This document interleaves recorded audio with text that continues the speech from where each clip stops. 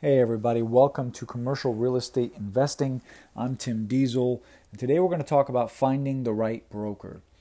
Finding the right commercial broker to help you is imperative if you want quality deals coming your way.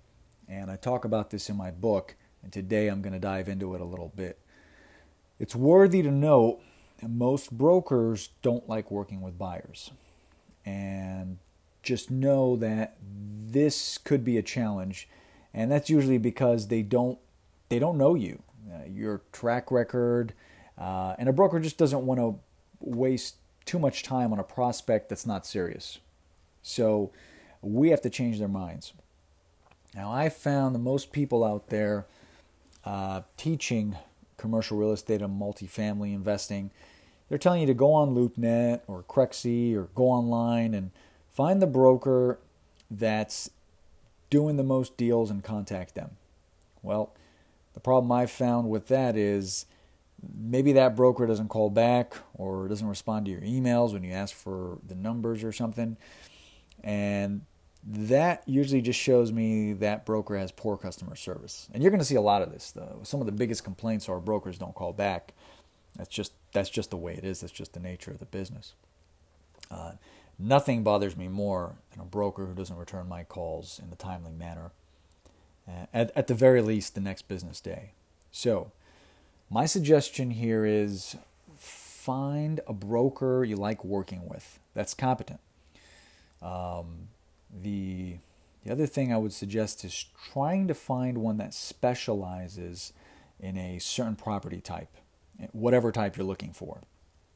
And so let me give you an example of that. That's another reason why you don't want to just find the broker with a listing, because just because a guy has an apartment building for sale, maybe that's not the property class he works with all the time. And you really don't want a guy selling medical office buildings and you're looking to buy an apartment building. That's going to be a little bit of a challenge for you too. So if you're looking for a 35-unit building, you want a guy selling apartment buildings all day long, day in, day out. You want him to specialize in that class. And if you're looking for an office building, you want a guy selling an office building. I invest in retail buildings, and I understand them very well. But if someone calls me and they want to sell their retail strip center, for example, I try to find someone to refer it to. And hopefully it's someone that will work well with my investor. And I've noticed the client needs are better served that way. So stay away from generalists if you can. Unless you're in a small market, then that's understandable. You don't really have very much option. Also, I want to add, don't let certification persuade you. And I used to do that in the beginning. I used to be a victim of that. What I mean by that is I've worked with CCIM and SIOR brokers who are very knowledgeable, but I noticed we didn't work very well together. We had different styles. They're trained in a certain way that didn't work for me, and not all of them, but some of them we just don't see eye to eye, and the experience just wasn't very pleasant all around. So just because a broker has certain designation, that doesn't mean they're a perfect fit for you or your situation. So do your homework here and have some dialogue with a few of them. Go out there and meet some brokers, have them send you properties, meet with them and talk to them about what you're trying to do. Be honest and tell them if you're new, tell them if you're picky.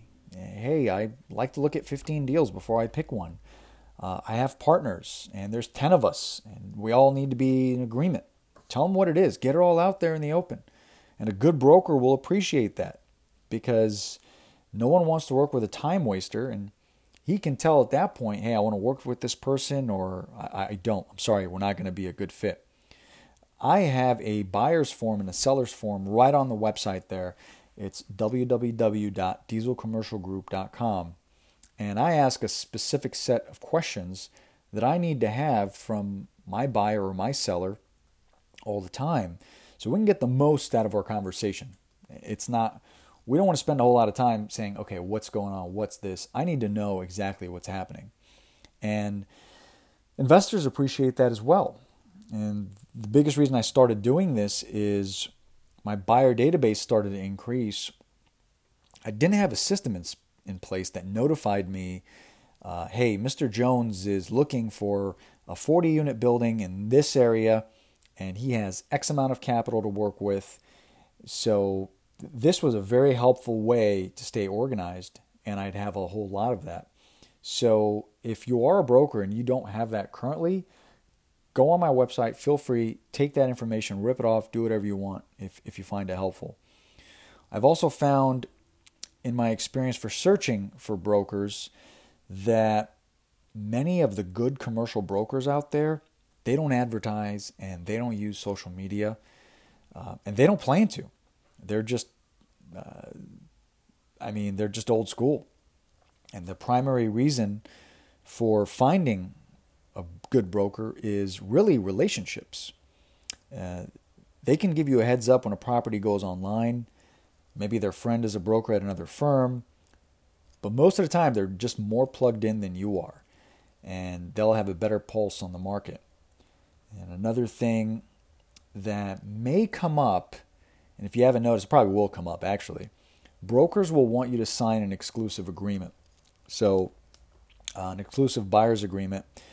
And at first I was against this, but when you think about it, it makes sense. You want a broker to spend his time and his resources finding you a deal as an investor, and you're not showing the same commitment. So I don't think there's anything wrong with signing an exclusive, but don't make it for an extremely long period of time. The most I usually do is 3 months, and if they're all right with that, I'm usually good with it. I'm okay as a buyer, as an investor. I usually tell them, let's try 3 months and let's see where we are, and talk about extending it at that point. At the same time, they don't want you as a client if they can't find a deal for you. So it is a two-way street here.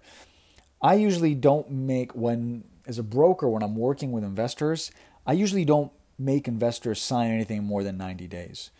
And if we absolutely can't stand each other, then we go separate ways. I'm not gonna force them to stay in the deal.